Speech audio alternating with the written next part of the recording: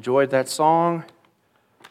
Brother Ty, you didn't teach us how to mark 5-4 times, so you're going to have to teach us how to do that sometime. But all the songs have been great. Enjoyed it so much. Glad you're here. I've really loved the singing, loved the fellowship. Can't wait to talk to you for just a few moments from God's Word as we continue our study over Old Testament characters, which teach us New Testament principles. And tonight, I want to talk about Hannah. That's Samuel's mom. We'll get this going here. So if you want to turn along with me, it'll be on the board. But 1 Samuel chapter 1, we're going to take most of our lesson tonight from 1 Samuel chapter 1. Hannah's story is remarkable to me for many reasons. Hannah was married to Elkanah, who was a Levite during the time of Judges when Eli was the high priest. And I think that when we study the life of Hannah, it'll teach us so much about how to go through difficult times in life and still remain devoted to God. There are times when we all experience difficulties in life, when we have seasons of struggle with illness and death and problems in life. Maybe like Hannah, we struggle with infertility, or maybe we desire to marry and we can't find that godly spouse who will help us glorify God, and life just isn't working out the way that we would expect, and we all experience that from time to time. And if you haven't, then you need to be prepared, because you will. And when we face those difficult times in life, it's important for us to be prepared for it. And it's important for us to handle those and deal with those in the right way, because the difficult times in life can often either bring us closer to God or they can push us further away. And our goal should be to go closer to God.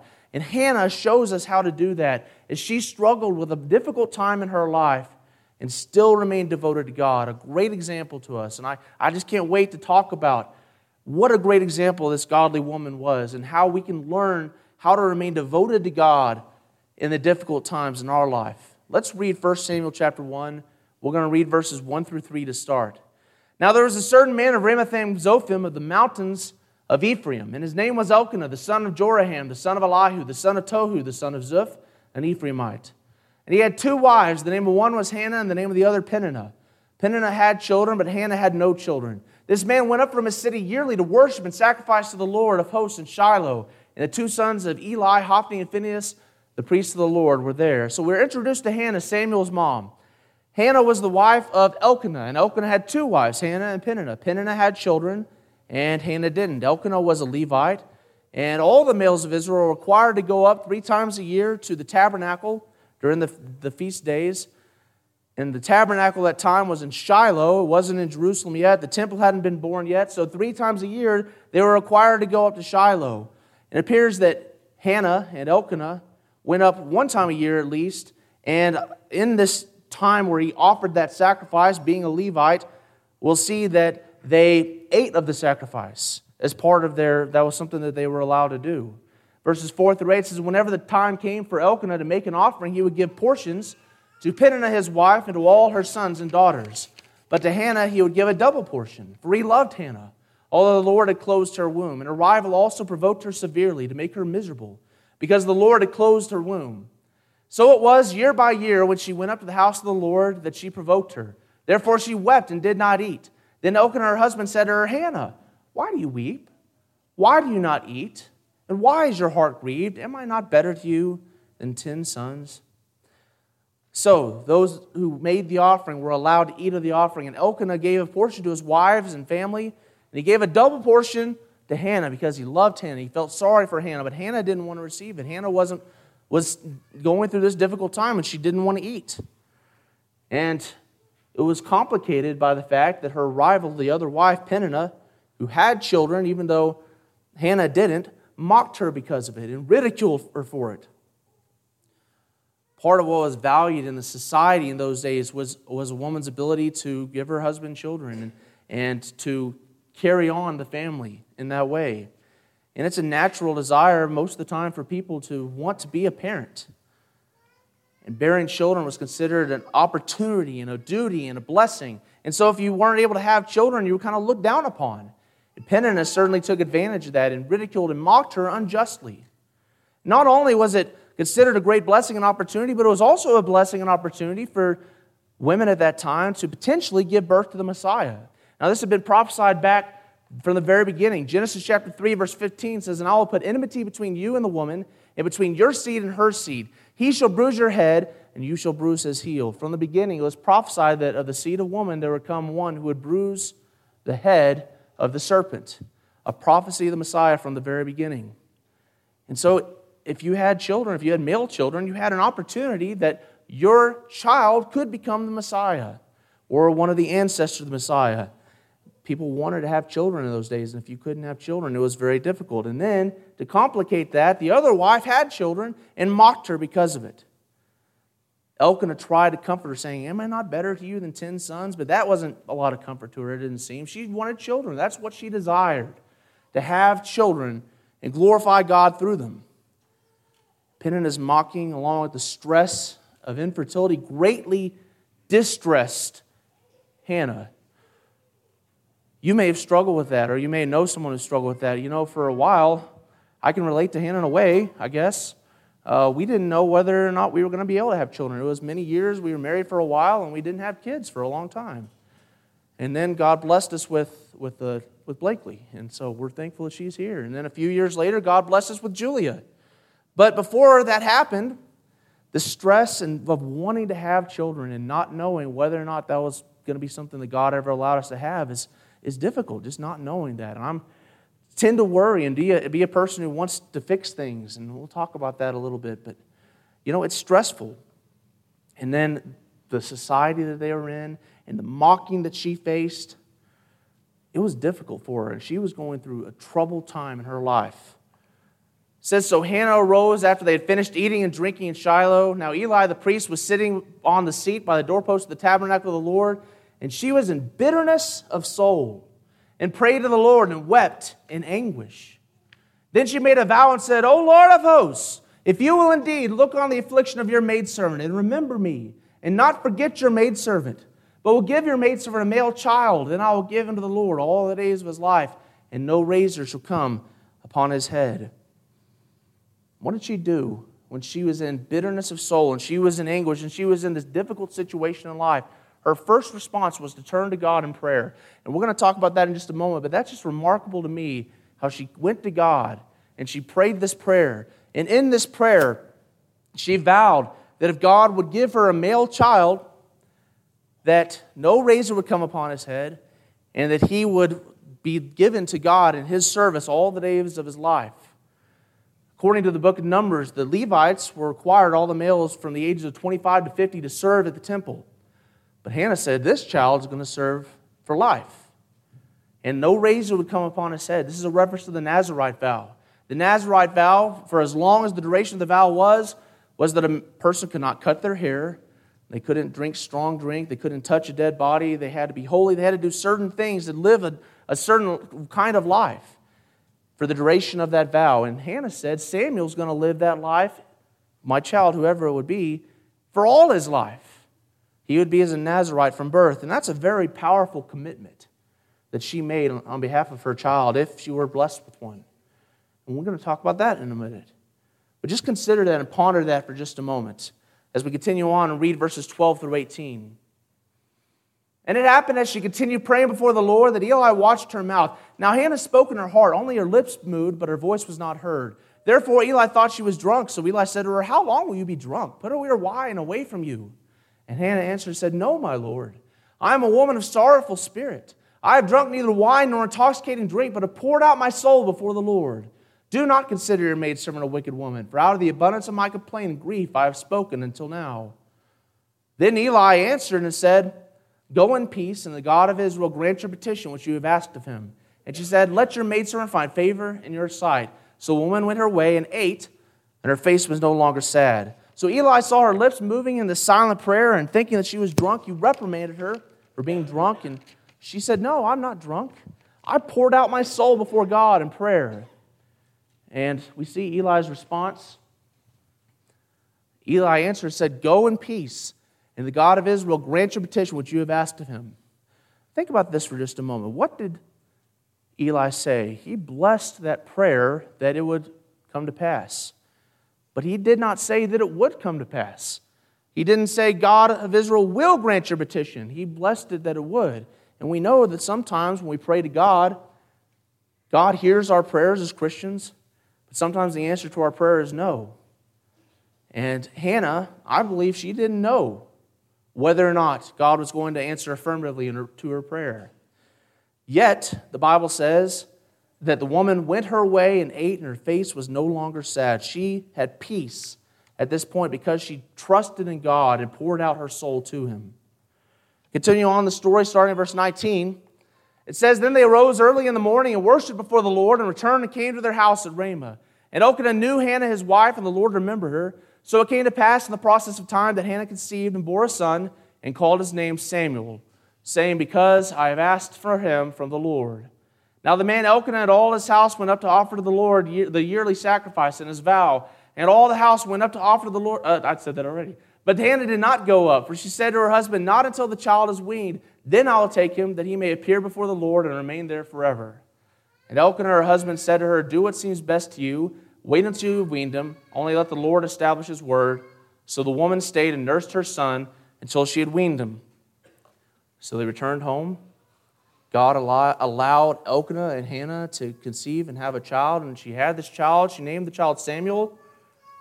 Samuel means asked of God. She received the petition that she had asked for, and then they were going to go up to the tabernacle and offer the yearly sacrifice. And Hannah said, No, I don't want to go yet. Let him stay here for a while. I'll wean him, and once he's weaned, then I'll take him up to the tabernacle, and I'll let him stay there. He'll be at the tabernacle forever. And Elkanah agreed to that and said, That's all right, but you need to make sure that you follow through with your commitment. Only let the Lord establish His word. So she stayed and nursed the son until she had weaned him. Now when she had weaned him, she took him up with her with 3 bulls, 1 ephah of flour, and a skin of wine, brought him to the house of the Lord in Shiloh. And the child was young. Then they slaughtered a bull and brought the child to Eli, and she said, O my Lord, as your soul lives, my Lord, I am the woman who stood by you here praying to the Lord. For this child I prayed, and the Lord has granted me my petition which I asked of Him. Therefore I also have lent him to the Lord. As long as he lives, he shall be lent to the Lord. So they worshiped the Lord there. So when Hannah had weaned Samuel, she took him along with this bull and a sacrifice and brought him to Eli. And it says the child was young. A lot of scholars believe he might have been around 3 years old. She brought him to Eli and said, This is the child that I prayed for. You remember me? I prayed, and God granted my petition. Now that God has granted my petition, I'm going to fulfill the vow that I made. I have lent him to the Lord. For all his life, he will be lent to the Lord. And they worshiped there. And then from then on, Samuel lived with Eli. And Eli raised him. And he worked there in the temple. And he worshiped God from that very young age. And he became a great leader and prophet in Israel. Of course, Hannah's story doesn't stop there. There's more we can say about Hannah, and Lord willing, we're going to talk about Hannah some more tomorrow night. We're going to go into the prayer that she prayed in 1 Samuel chapter 2. But I believe there's a lot that we can learn just from examining this first chapter of 1 Samuel about the character of Hannah as she endured this difficult, trying season of her life. Think about your life and the times that you've gone through trials, difficulties, illness, pain, death, loss of loved ones, infertility, whatever it might be. And you find yourself, like Hannah, in anguish and bitterness of soul. How do you react to that? How do we react when we find ourselves in those situations? What did Hannah do? First thing that we see that Hannah did, she wept and she prayed to God. Hannah was so devoted to God that her first response whenever she went through that difficult time in her life was to pray. And often that's the very first thing we should do when we go through similar times in our life. Think about 2 other women who also didn't have children and wanted to have children. One is Rachel, Jacob's wife, and the other one is Sarah. Sarah was too old, and Rachel also struggled with infertility. Rachel, whenever she wasn't able to have a child, she went to Jacob and she said, Give me a child or else I'm going to die. Imagine that. If your wife came to you and said, Give me a child or else I'm going to die. And Jacob was indignant. He said, How can I'm not God that I can allow you to have children or not. I can't do that.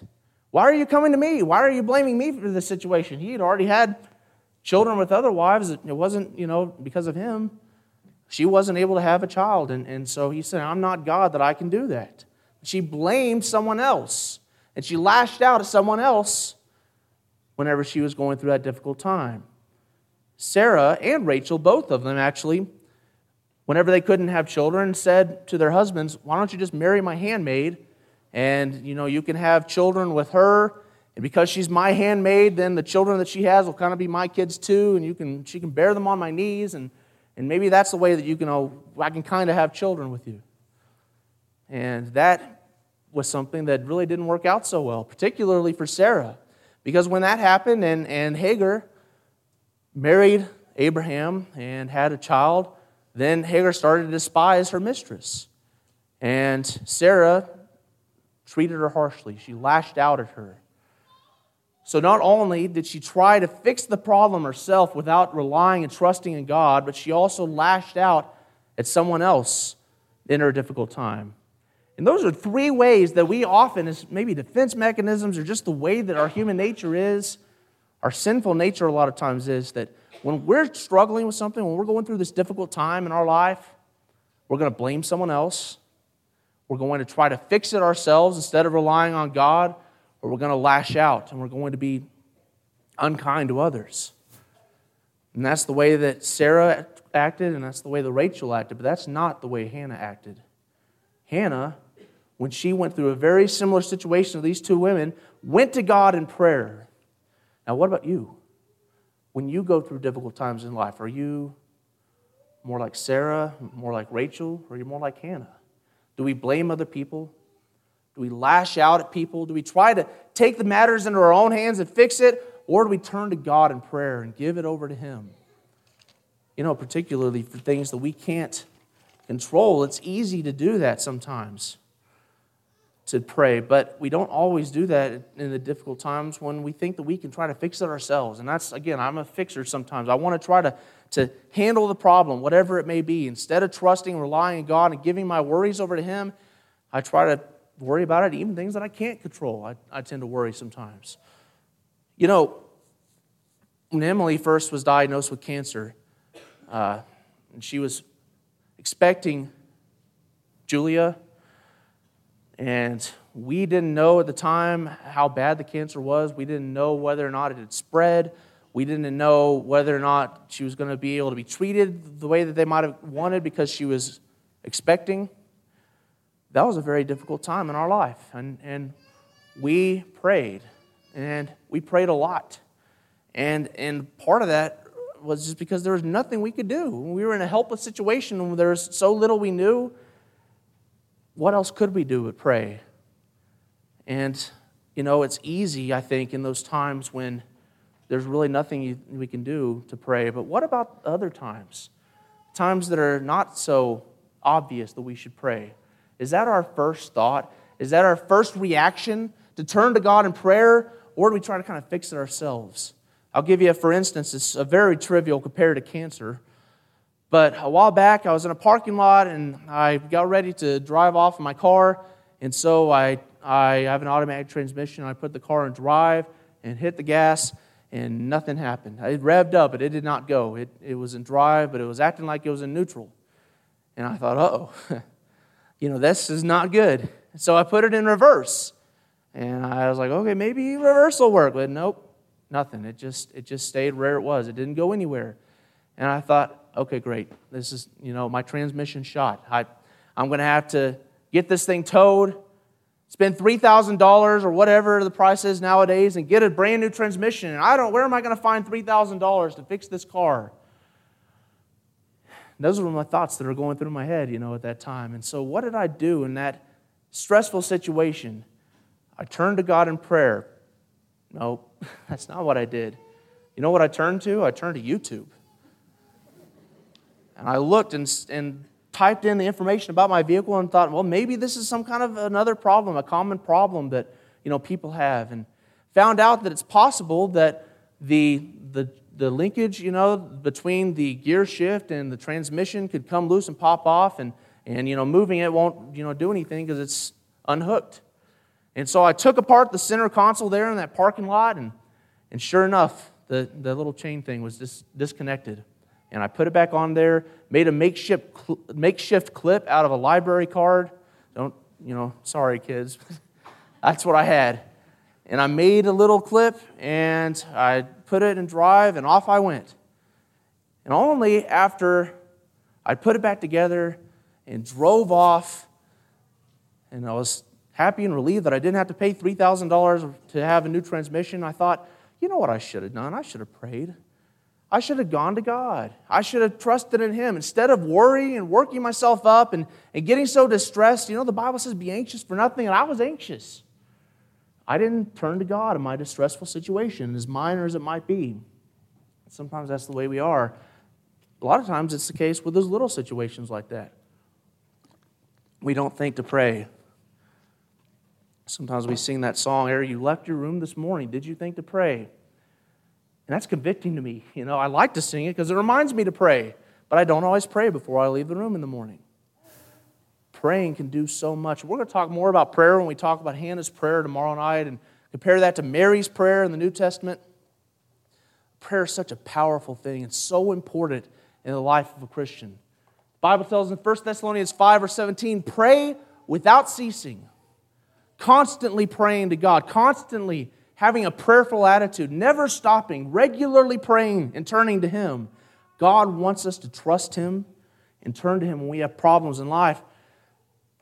When my children have problems, as much as a 5-year-old and 1-year-old can have problems, I want them to turn to me. And they think they have problems. And they turn to me, and that's their natural reaction. They cast their cares upon their parents. Usually it's Emily. They want mama. But that's a natural reaction. Whenever they're distressed, whenever they're upset, they want mama to take away the pain. Is that our reaction whenever we go through those difficult times in life, to turn to God and cast our cares upon Him and trust in Him? The Bible says in 1 Peter 5, verses 6 through 7, therefore humble yourselves under the mighty hand of God, that He may exalt you in due time, casting all your care upon Him, for He cares for you. God cares for you. You are His child. He wants you to turn to Him. He wants you to trust Him and cast your cares upon Him when you go through those difficult times in life. Not relying on yourself, lifting yourself up with pride, but humbling yourselves, casting everything before God, an absolute surrender to your Father. Be anxious for nothing, but in everything, by prayer and supplication with thanksgiving, let your requests be made known to God, and the peace of God, which surpasses all understanding, will guard your hearts and minds through Christ Jesus. And that could be so difficult to do sometimes, to give up that anxiety and turn to God and trust in Him. But if we have the kind of relationship with our Father, just like a little child does with their parents, that we trust them, we trust Him completely. Praying is often the first step in letting go of the anxiety that we have in our life and the difficulty. And if that's not the kind of relationship that you have with God or I have with God, then I encourage you to develop it. And one of the best ways you can do that is by communicating with your Father. We say this all the time. I do anyway. In prayers and sermons, it seems like this is something that I talk about all the time, studying and praying. We communicate to God in our prayers, and He speaks to us through His Word. We have that open line of communication with our Father, and we cast our cares upon Him, we turn to Him, and it's a natural response because it's a habit. And we lay down that pathway in our brain, in our mind, whenever I'm struggling, whenever I have anxiety, my first thought is to turn to God in prayer. And just with any habit, that pathway, we build those connections, and it gets laid down again and again and again. It becomes a super highway, and that's the way that we naturally react. Is that the case in your life? And if it's not, why not? What are we going to do? Whenever we're distressed, be like Hannah. Turn to God in prayer. Another thing that Hannah did during her time of difficulty is that she made a vow that she would give up her male child to the service of God if God granted her a child and blessed her with one. And I want you to consider this concession for just a moment. Hannah asked that God would give her a child, and that's what she wanted so badly. She wanted to have a child from God. But she said that if you give me this child, I'm going to give him up. I'm going to let him be raised by another. I'm going to give him to the service of the temple. I'm not going to be able to enjoy this relationship with my child like I normally would, because I'm going to give him over to you. whenever she weaned Samuel and gave him up to live in the temple. The Bible tells us in 1 Samuel 2, verses 18 through 19, but Samuel ministered before the Lord even as a child, wearing a linen ephod. Moreover, his mother used to make him a little robe and bring it to him year by year when she came up with her husband to offer the yearly sacrifice. Looks like she only came up there once a year. Only saw this child that she's longed for so much one time a year.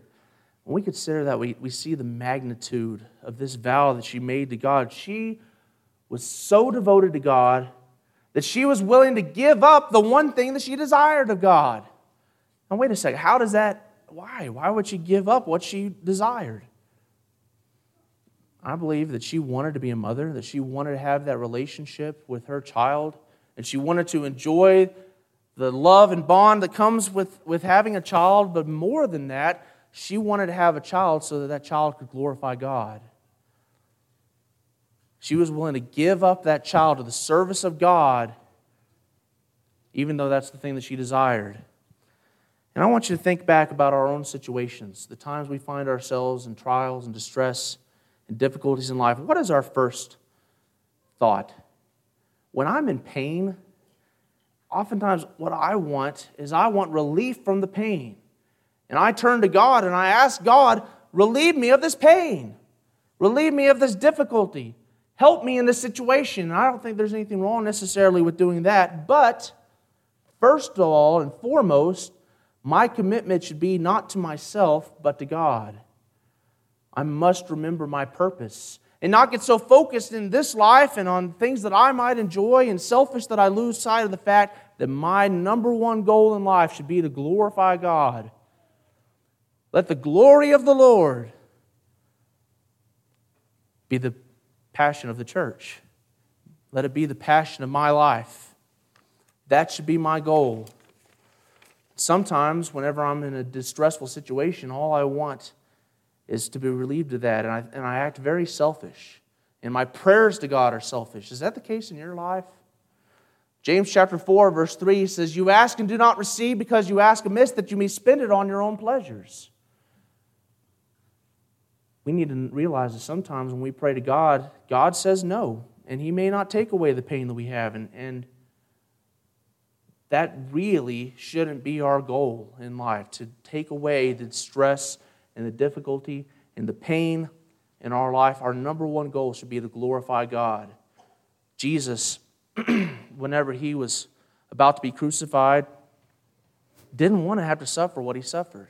He didn't want to have to go to the cross. He didn't want to have to suffer that pain and that torment and be separated from His God, so that He had to say, my God, why hast Thou forsaken me?" Because He bore our sins upon Him.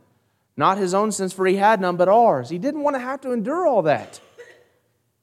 And so He prayed. In Matthew 26, He went a little further and fell on His face and prayed, saying, "Oh, my Father, if it is possible, let this cup pass from me." And then what does He say? "Nevertheless, not as I will, but as you will." He didn't want to suffer, and He said, if there's any way, if it is at all possible, if there's any other way to do this, let this cup pass from me. But in the end, I'll do it if that's the only way, if that's what you desire, because it's not about what I want. It's about your will. It's not my will, it's yours. Hannah trusted in God and submitted to Him, and submitted to His will, even not knowing whether or not God would give her what she desired. And she said that if He did, she was going to give Him up fully to serving God. Not her will, not her desires, but the glory of God. Shadrach, Meshach, and Abednego were told to bow down before this image that Nebuchadnezzar had made, and they refused to do that. And they were threatened with a fiery furnace, and they said, if you don't bow down, or you don't worship this idol at this appointed time, and you're going to be cast into the fiery furnace. And you know what they said?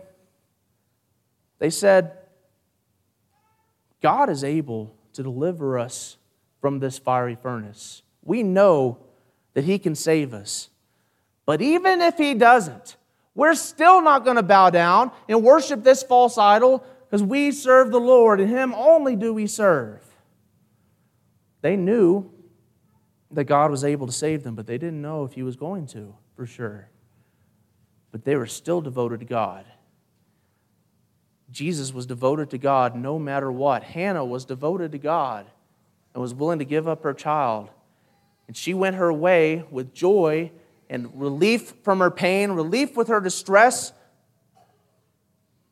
because she trusted fully in Him, not knowing whether or not He was going to grant her request. She didn't know, but she still completely devoted herself to God. Is that our attitude in the distressful times in our life? Not knowing what the outcome will be, not knowing whether or not we'll receive relief from our pain, but it's still being okay, because in the end, we've given our cares over to God, and it's about His will, and His will be done. Can we honestly say that that's our mindset, or are we too often selfish in our prayers and not saying, your will be done, but rather, God, relieve me of this pain? Take stock of how you pray and make sure that it's not selfish, but devoted to God's cause. And finally, I want to talk about the fact that Hannah found joy in giving her cares over to God, again, not knowing whether or not God would grant her request. 1 Samuel 1 verse 18 says, and she said, let your maidservant find favor in your sight. So the woman went her way and ate, and her face was no longer sad. She wasn't sad anymore. She went and ate. She truly had faith in God that no matter what happened, even if God did grant her request or if He didn't, it was all going to be okay. And she didn't have to be sad. Why? Because she trusted completely in God and gave her cares over to Him. And she could rejoice in God even in the distressful time in her life. What a great example to us. An attitude that we can have. Do you and I still have joy when we find ourselves in those difficult seasons? If we trust in God like we should, we won't have to worry, because even if we don't get relief from whatever it is that we're struggling with, even if we have to go to the grave in pain and sorrow, we know that it's all going to be okay in the end.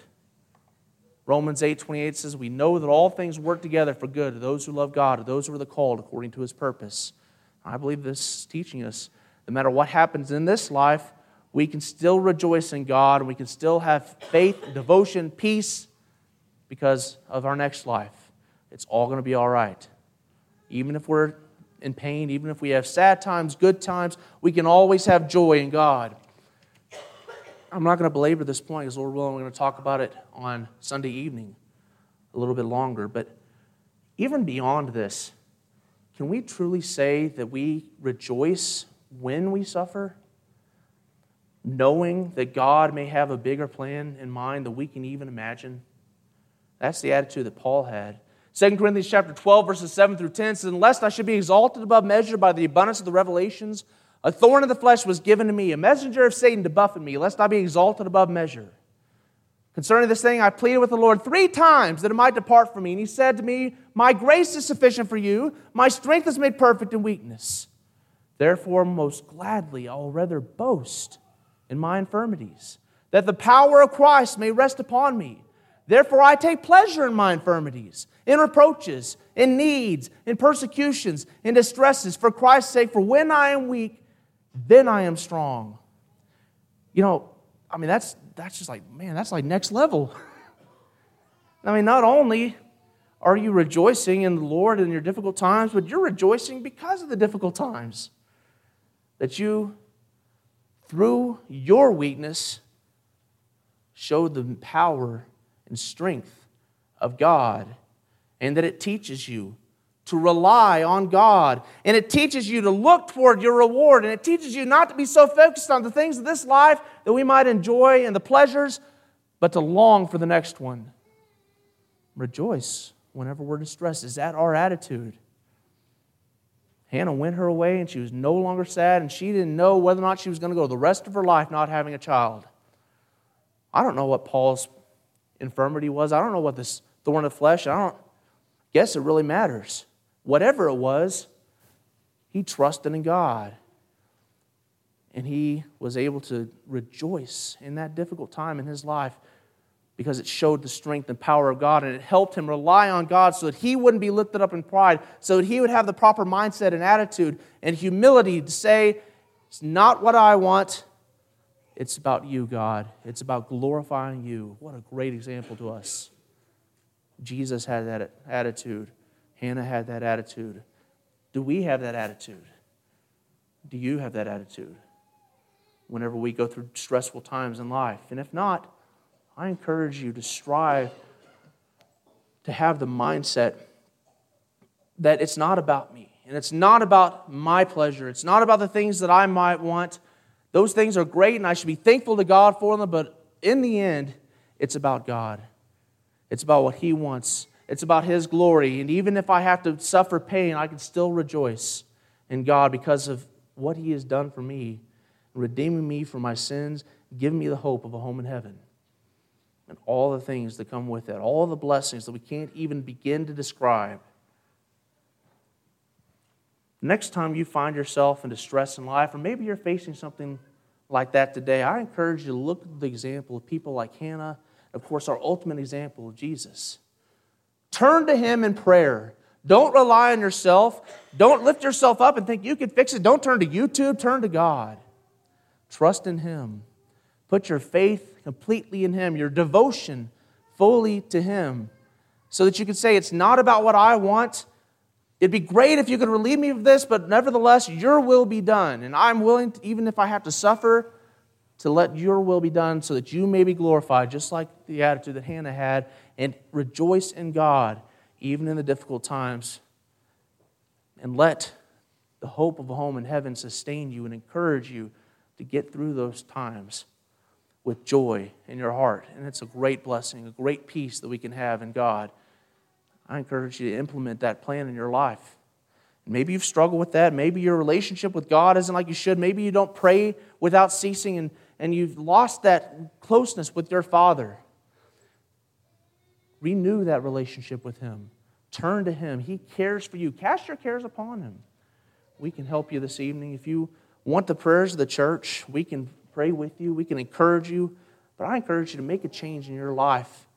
Devote yourself fully to God like Hannah did and turn to Him during the difficult times, and you can have joy. If you're not a Christian this evening, I encourage you to avail yourself of the relationship you can have with a loving Father who cares for you, who sent His Son to die for you, to give you the hope of eternal life with Him forever. And you can look forward to that to sustain you through whatever it is that you may be facing in your life. Don't you want that joy, that peace that passes all understanding? You can have that tonight. Because of the sacrifice that Christ made for you, you can have your sins washed away. If you'll follow the steps necessary to become a child of God, you can have that relationship. God can become your Father, truly. You'll be an adopted son or daughter of God, having your sins washed away, a relationship with Him that can last for eternity. And we can help you do that tonight. So we offer that invitation. You want the prayers of the church? You want to become a Christian? Come forward. Let us help you as we stand and sing.